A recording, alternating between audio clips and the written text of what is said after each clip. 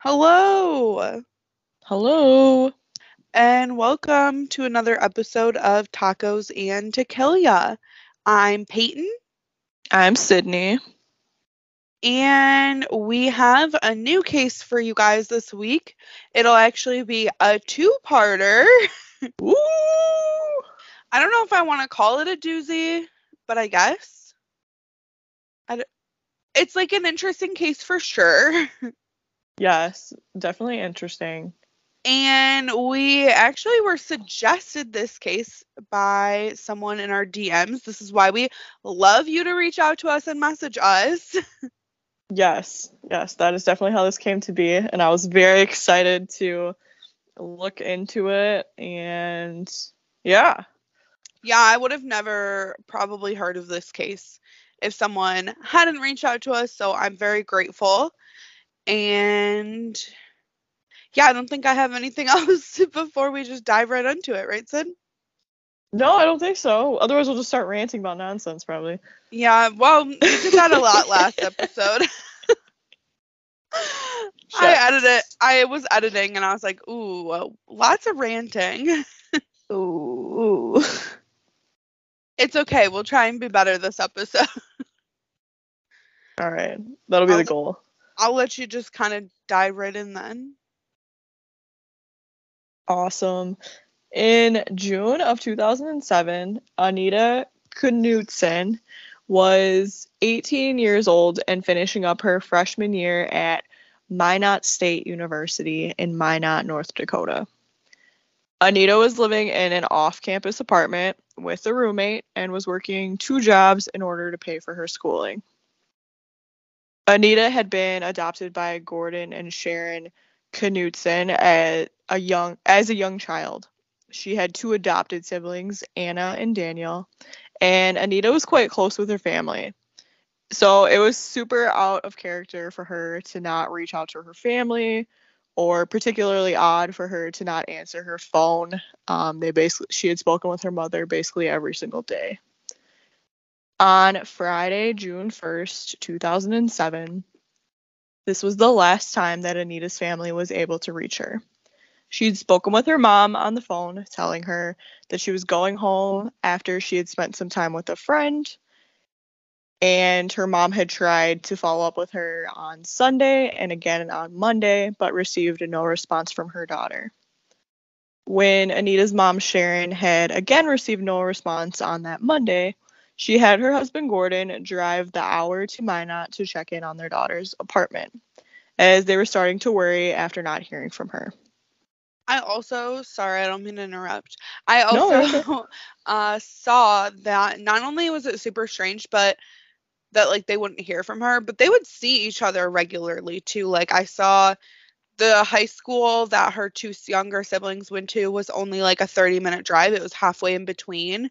So sometimes she'd see her siblings after school during the week. And I think they said her brother had like a wrestling tournament or something that weekend. So it was extra strange that they didn't hear from her. And so like it made it convenient to like go check on her. Because I know so like my example, you and my sister went to college together.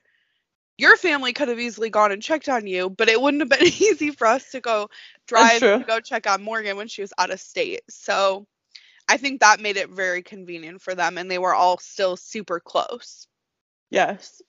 And like, I mean, maybe not to necessarily like pop up, but if you didn't hear from somebody and you're starting to worry about them, you would Yeah. definitely drive, the half hour to go and check and make sure they're okay, compared to how far were you guys from Morgan? Like 5 hours, 6 hours? Like nobody's doing that. Yeah. You- And I mean, honestly, eventually you probably would. we all joke that like if we don't hear from my sister for like a couple weeks, it's like pretty normal. That's actually extremely accurate. I have not heard from her in quite some time.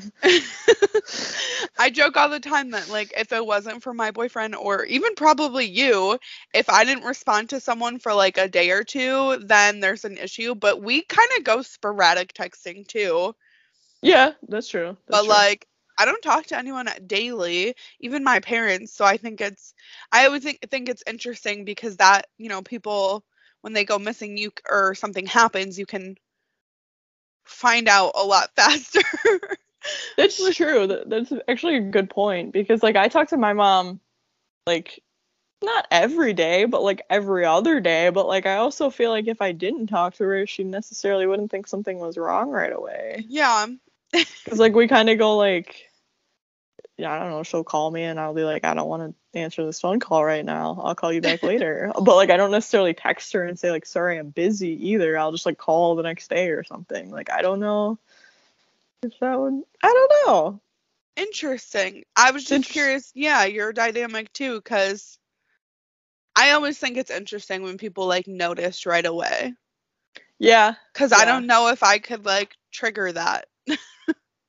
Or like you just have like a bad like feeling. And I guess that's not something that was really discussed, but I'm not sure if Anita's mom kind of like felt some type of way. She's not responding. This is out of the norm. Well, I did see in an interview with Anita's younger sister, Anna, that she remembers very vividly that whole weekend, like Saturday, was it Saturday or Sunday maybe? Like all day, multiple times, like comments being made about like how they couldn't get a hold of Anita. And so she like very vividly remembered that being a topic and being like a red flag. So, and maybe it was like, oh, it was just like every other day, but maybe I'm trying to think of like how to word this. Like you said, they talked on Friday, and then again, she was trying to get a hold of her on Sunday, so it was every other day. But I think out of the norm to like not be able to get a hold of her right away, or her not to return her phone call right away. Yeah. So I guess like that kind of makes sense too. To get some sort of response, like within the hour, or sorry, I'm doing something. I'll give you a call, or let me call you back a little bit. Like you said, you for example, like might not call someone back till the next day.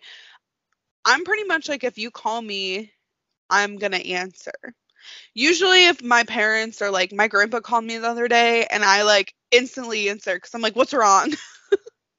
But maybe that's just me because we don't call, we'll usually just text. So if someone calls me, I'm like, oh, is everything okay? I have like a handful of people that just call me. So like I'll be like, why are you calling me right now? Like, but if you call me twice, then I'll answer. Okay, then it's got to be like an emergency. It was just a one call, like I'll call you back later. Or I'll text you and tell you I'll call you back later and I won't call you. Okay, fair. Well, and it sounded like it was like multiple phone calls trying to get a hold of Anita. So maybe it was a bad feeling then, like, oh, we can't get a hold of her and she's not returning our calls. Definitely out of the norm for her. Yeah. Makes sense. When Gordon had arrived at his daughter's apartment, he knocked on the door and got no response. He had also noticed that Anita's car had been parked outside of the apartment. So after getting no response to his knocking, he went to find the apartment manager to let him in. At first, the manager was hesitant to let Gordon in, but they had discovered a screen from a bedroom window had been cut, and it appeared that there was someone lying in the room. So obviously, with something of that nature, the apartment manager kind of was like, yeah, I'll let you in, I changed my mind. Once in the apartment, Gordon found his daughter lying on her bed, face down, stabbed multiple times. The mattress and the floor were covered in blood, and a coat or a robe, both of the articles, or the different articles I found, kind of were referring to this item as a jacket, and then some were referring to it as like a bathrobe, had covered Anita. Police were able to determine that Anita likely had been killed on Sunday morning, but there was also references stating that she had not shown up for her shift at one of her jobs that weekend either. So it was kind of misleading or unsure on which was right and which was wrong. There was nothing that had been missing from the apartment, and Anita had not been sexually assaulted, so the police really had little to nothing to go on. After her death, there was a handful of suspects, one being Tyler Schmaltz. He had been Anita's prom date and also reportedly had a crush on her. and even had lived in the same apartment building in Minot as her. Other suspects were workers at the complex, including a maintenance man and a few men who had been roofing the apartment, another being a jogger, but none of these led anywhere. Some people had said that her roommate, Nicole, and her had not been getting along. Recently, they had even gotten into a physical fight after one of their arguments. But it was said her roommate had stayed at her parents' home in Minot for the weekend, ruling her out. Police had supposedly collected DNA evidence from the scene, but there was no match to this and any of the suspects, and the case of Anita Knutson remained unsolved. North Dakota only had 15 cold cases listed on the Attorney General's website until 2022. On March 16th of 2022, so only a few weeks ago, the Minot Police Department announced the arrest of Nicole Rice, Anita's roommate. At the time of the murder in 2007, now 34 years old, Nicole faces a AA felony for the stabbing of her roommate. Some important things I saw from like mentioning the roommate. One, so something I like basically read was she was always a person of interest, right? You mentioned the potential roommate who was out of town, staying at a parent's house. Well, apparently, coming through evidence, like they've always kind of been actively working the case, but not, if that makes sense. Like I read an article from January of this year with Anita's sister where she said like the family still gets phone calls and updates from police, but they're just fewer and far in between. But Nicole was always a suspect on their list. From what I read, she was never really like eliminated, even though she kind of had an alibi, and that's in quotes. Apparently, like her and her father, who had given her like a time frame and said like she got there 7 p.m. on Saturday and was there till Monday, like that, they made contradicting statements. And apparently a witness actually also put her at a bar, like a local bar, Saturday night into the early hours, like close to their apartment. Well, so there were already signs that like she was lying. Yes, absolutely. And the biggest thing with that is like, yes, she was at her parents' house, but her parents lived in the same town. So like that's like if I was saying I was at my parents' house when I was in school. Like my parents lived in the same city as the university I went to. So like you're like, yeah, it's a 10-minute drive. Yeah, like it's a 10-minute drive to get back and forth. Like, yeah, I would go home and stay at my parents' house for the weekend, but like I could be back at school if I wanted to in 10-15 minutes. Yeah. So apparently like that night she was at this local bar by the college or their apartment. And she actually had told someone she had to go back to her apartment and get clothes that night. And then I saw, like, according to records, Anita was texting a friend that night. And then text stopped around, like, 4:30, 4:40 in the morning. Like, she stopped responding. So that's, like, roughly the last time someone was in contact with her. And they believe that it potentially happened not long after that. So if that's the case, like Nicole very clearly had major holes in her alibi. I also saw a former boyfriend of hers had told police officers and investigators that one night when they were at a party and she was like extremely belligerent drunk is how he described her, that Anita's murder got brought up and she told her boyfriend that she killed her. Yes. Okay. And then he tried to bring it up again when she was sober and she got like really angry and like was changing the subject. Yes. That's so wild. That was like, okay, so that is a big part of how this like came to be and how Nicole was finally arrested.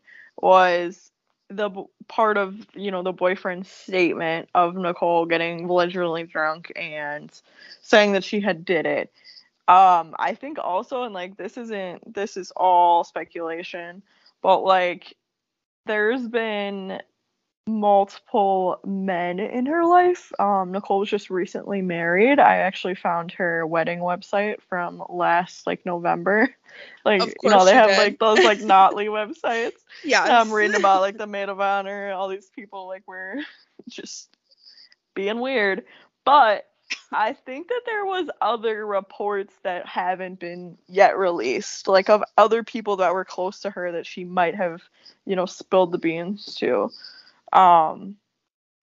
It just kind of seems to be what finally brought her together. Obviously, Yeah. there wouldn't be, even if the police had collected what they thought was DNA evidence, there's not going to be DNA evidence found from Nicole if Nicole lived in the apartment. Obviously, she would get ruled out of that, or for the most part, like. Yeah. Well, and I saw that when they found Anita, like a screen in her bedroom was it like missing or cut, and the window was open. And so like looked like maybe someone was trying like broke in that way, but you mentioned there was no signs of theft, which like wouldn't make sense if someone broke in. And also they said nothing around the window was disturbed, so it made it look like no one actually broke in that window. Like they just kicked it out. Or like it was made to look like someone broke in that window, but it wasn't actually like what happened. That's true too. And then I also saw in an article, like when they talked about that, they mentioned like there were only 4 people that had keys and access to this apartment: Anita, Nicole, the landlord, and a maintenance worker. So obviously the 3 were suspects and like very interested parties, since the doors were locked. Mm-hmm. And there was no forced entry besides that window that looked like a red herring. So I thought that was interesting. Also, Sid, I'm sure you saw this, how they got help on solving this case. Did you see that? Was it thanks to a show? Oh, from are you talking about the Oxygen? Yeah, so the show's called Cold Justice. I haven't watched it before. I don't think the actual episode came out though yet. So it's like a former detective, a former prosecutor that team up and help law enforcement agencies investigate cold cases. And so I saw like an interview, I don't know if it was like an investigator, I think, who basically credited Cold Justice for helping them solve this case. And they said that Cold Justice came on board. Well, obviously the investigators investigated, but Cold Justice is behind the scenes providing experts, testing, and a bunch of other resources that previously they just didn't have the time to throw into this cold case and dig in further. And so they said like they wouldn't have been able to solve it without it. Just another little side fact, Cold Justice is produced by Dick Wolf. And if you don't know that name, it's freaking Law and Order. Go figure. He's real life helping solve cases. Just had to share. That's crazy though, because I mean, I guess you don't really put that perspective in because, this Minot, North Dakota, I've never heard of Minot before. Obviously a very small town. Like, they're not going to have the resources or, like, the money to look into something like that. But if they have, a big program like Oxygen and their Cold Justice? Yeah. Come on and have all these analysts and all these other people and, like, money that they're able to put in and, like, do behind the scenes. Like, I really love this. I'm actually currently reading a book. It's called Chase Darkness with Me by Billy Jensen, and this is totally a plug for the book if you like this kind of stuff. And that's his big thing, is he started out as like a journalist. He actually has I think it's Paul Holes that he has a podcast with now, or did, because he helped take over after Michelle McNamara died for the Golden State Killer investigation. I'm really crazy about how I know all of this stuff. But anyways, he was a journalist and he was constantly writing unsolved or like articles and stories about unsolved cases that weren't getting media attention. So something like Anita, I've never heard. I can't imagine it got a ton of media coverage. And he is utilizing social media. He eventually launches a show and they're helping solve cases and like dig in where investigators might not be focusing or might not have the resources. He's doing all this stuff like modern day to help utilize like Twitter and Instagram and Facebook to like launch campaigns and ads to help get people caught. And it's really wild to think that like that actually helps. Like something like Cold Justice, something like his show, like that actually can help in solve crime. Yeah. Sorry, I just had to go on a tangent because I think that's like massive. It's massive that in 2022, because she was just arrested in what, March? Yeah, March of this year. March 16th. So not even a month ago. And this has been a 15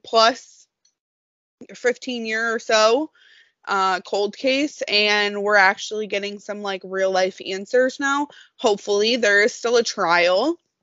And Nicole posted a $120,000 cash bond since she was considered to not be a flight risk because of her ties with family in Minot. So she's out on bond right now, which is, I mean, she's been out for the past, 15, 17 years, which is sad and insane anyway, but... Yeah. I saw the, preliminary hearing scheduled for April 21st, and pretrial conference starts June 29th. So, I mean, she's out for a while unfortunately, till the investigation. I guess I shouldn't say unfortunately because we should stand by like innocent until proven guilty. True. Here's a couple things that are really like bad taste in my mouth.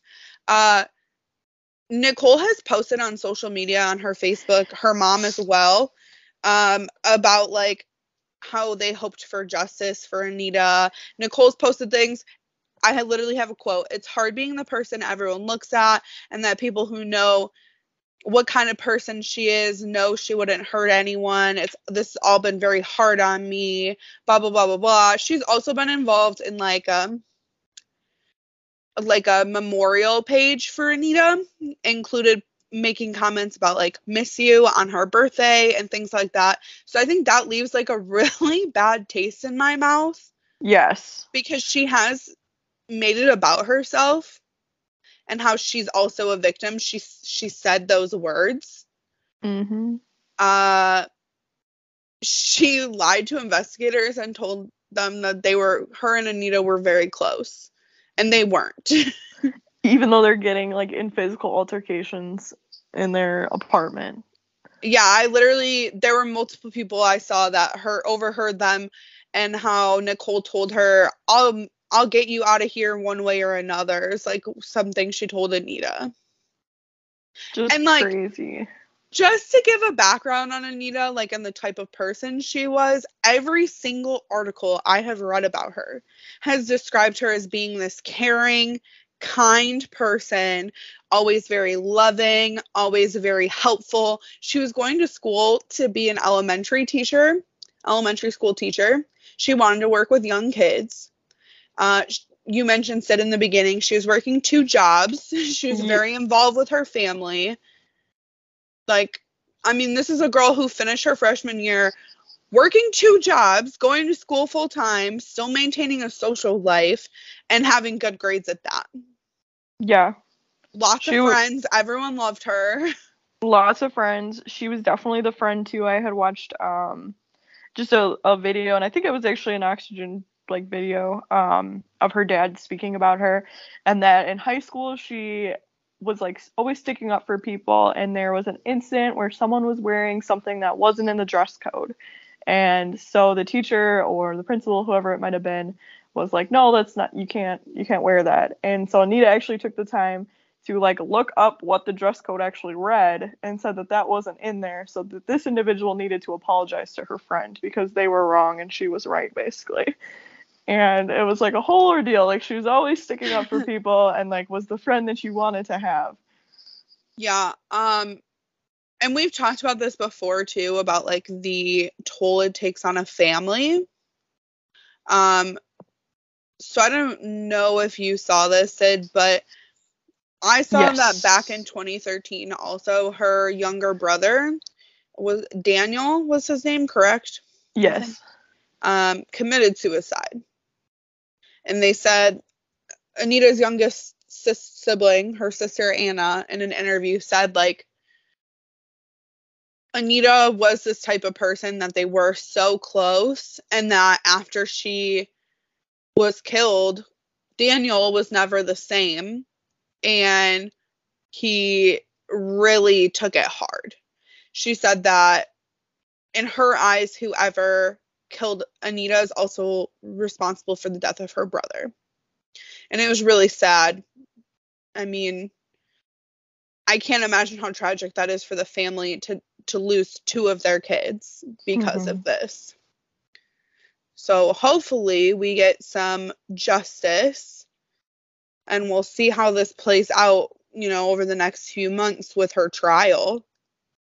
Yeah, and I think it's going to be pretty interesting to see how that does play out, and, even the upcoming preliminary hearing, how that kind of plays out, because it seems like she's holding on to her innocence and that she wasn't involved. So we will have to keep an eye on that. Yeah, absolutely. I know this seems like short and sweet for everyone, so you're all probably like wondering how we have a part 2. Should we tell them, Sid? Probably. Or should we leave it like somewhat vague? Leave it somewhat vague. We have a plan, so hopefully we follow through. We were referred to this case by someone who personally knew Anita and wants her story told. And ideally, they will be joining us. And that will be our part 2, to fill in any blanks that we might have missed and kind of talk about their perspective and the family point of view right now. Right? Am I missing anything? No, I think that's pretty much it. One of the things that she had said in the message is she wanted to make sure that there was no funny business that took place in court, and wanted to make sure that the story got out there and the truth got out there. So hopefully we can get that out there and get some justice for Anita and the whole family. Yeah, I absolutely agree. And like Sid said, hopefully it doesn't fall through for one way or another. Ideally, we'll be bringing you part 2 next week. If anything happens, hopefully it'll just be at a later time, and we can pick up the conversation about Anita's case and make sure, like you said, Sid, no funny business. We make sure we get out, information about what actually happened. And we want to make sure that the person who is responsible is held accountable. Retweet. All right. Well, before we end, you got some jokes and facts for us? I do. No. How you laughed makes me think it's an interesting one. You want the fact first? Yeah, let's go fact first. So enchiladas date back to 1831, where enchiladas were first reportedly mentioned in a cookbook, which is said to be the first Mexican cookbook, but I couldn't find proof of that or a name of that. So we're just going to say they date back to 1831. Well, that's hype, because I love me some enchiladas. Right? I'm actually thinking about making enchiladas for dinner after. I made some this week. The best. That's hype. Okay. Hit me with a joke. Why didn't the green pepper practice archery? Why? Because it didn't have an arrow. It didn't have an arrow. Habanero. I wish our cameras were on so you could see my See your facial. mouth drop. I literally, as soon as you did that, I put my face in my hands and was like, what the fuck? Habanero. Oh, Lord. I was having a hard time this morning, and then I was like, this is actually just so bad that it's funny. Well, Then I was like, appreciate it. saying habanero over and over again, so it sounds like habanero. Well, I appreciate that. I'm here for the bad jokes. Yeah, I mean, they're good bad jokes most of the time. Some of them are a little questionable, I feel like. Yeah, I mean, I would agree, but I was trying to be nice. My feelings are not hurt, so. Okay. Well, folks, you can find us on Facebook at Tacos and Tequila Podcast. On Instagram, it's just Tacos and Tequila. We have a website, tacosandtequilapodcast.com. By this time this episode is up live and running, we will have new baby pictures on our website. Please go to our website, check it out. It's got links to all our episodes through Spotify, sources, like I said, embarrassing baby pictures, all that good stuff. Well, the new one I have up there isn't necessarily a baby picture, but apparently it was a fan favorite. I feel like mine's not really a baby picture either. Like, it's just a younger picture. Yours is definitely a fan favorite, though. Like, I want that on a t-shirt. I sent Sydney 3 different pictures, and she laugh reacted at one and said, all she said was, I'm fucking dying. And that was the exact... that was the one my boyfriend was like, you need to post that one. And I was like, I'm too old in that picture to post that. Like, no. And then you picked the same thing, and I was like, okay. I'm gonna make that on a t-shirt, and then on the back or on the bottom it's gonna say like, you said you didn't like tacos or something. It'll be like a new meme. I still make the face in this picture. Like, I think that's why it was the funniest. Because you're like, wow, 15, 20 years later, you're still making that face. Yes. Absolutely. I am. In case you were all wondering, I do make that face. I love it.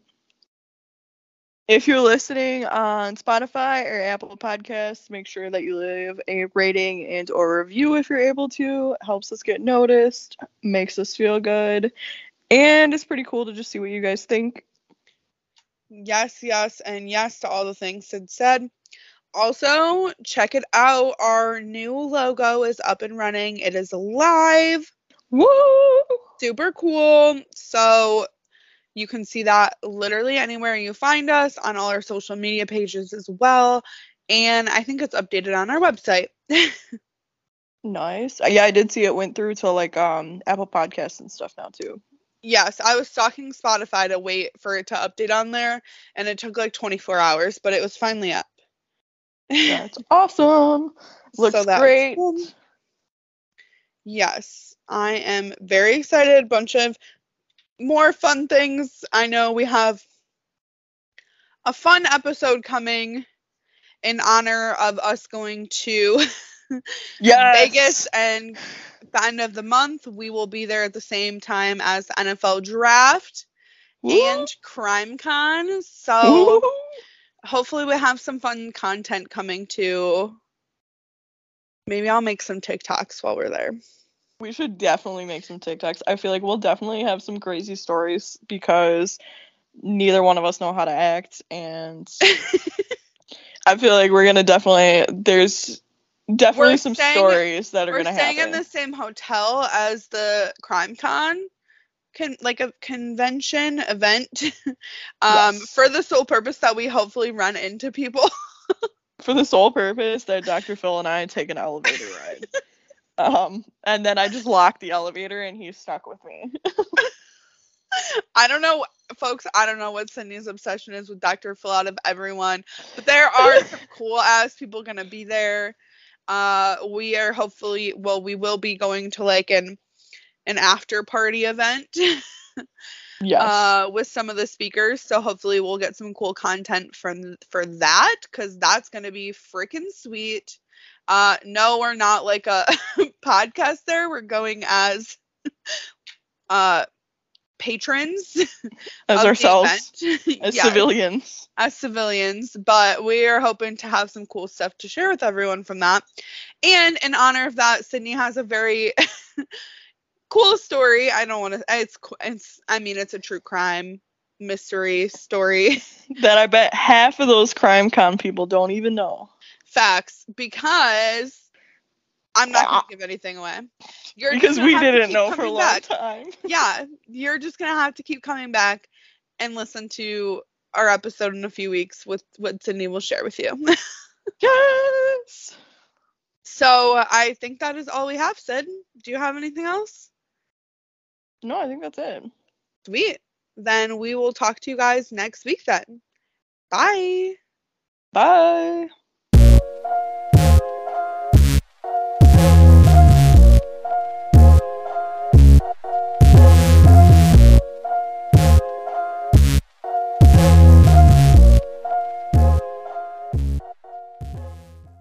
Mwahahaha!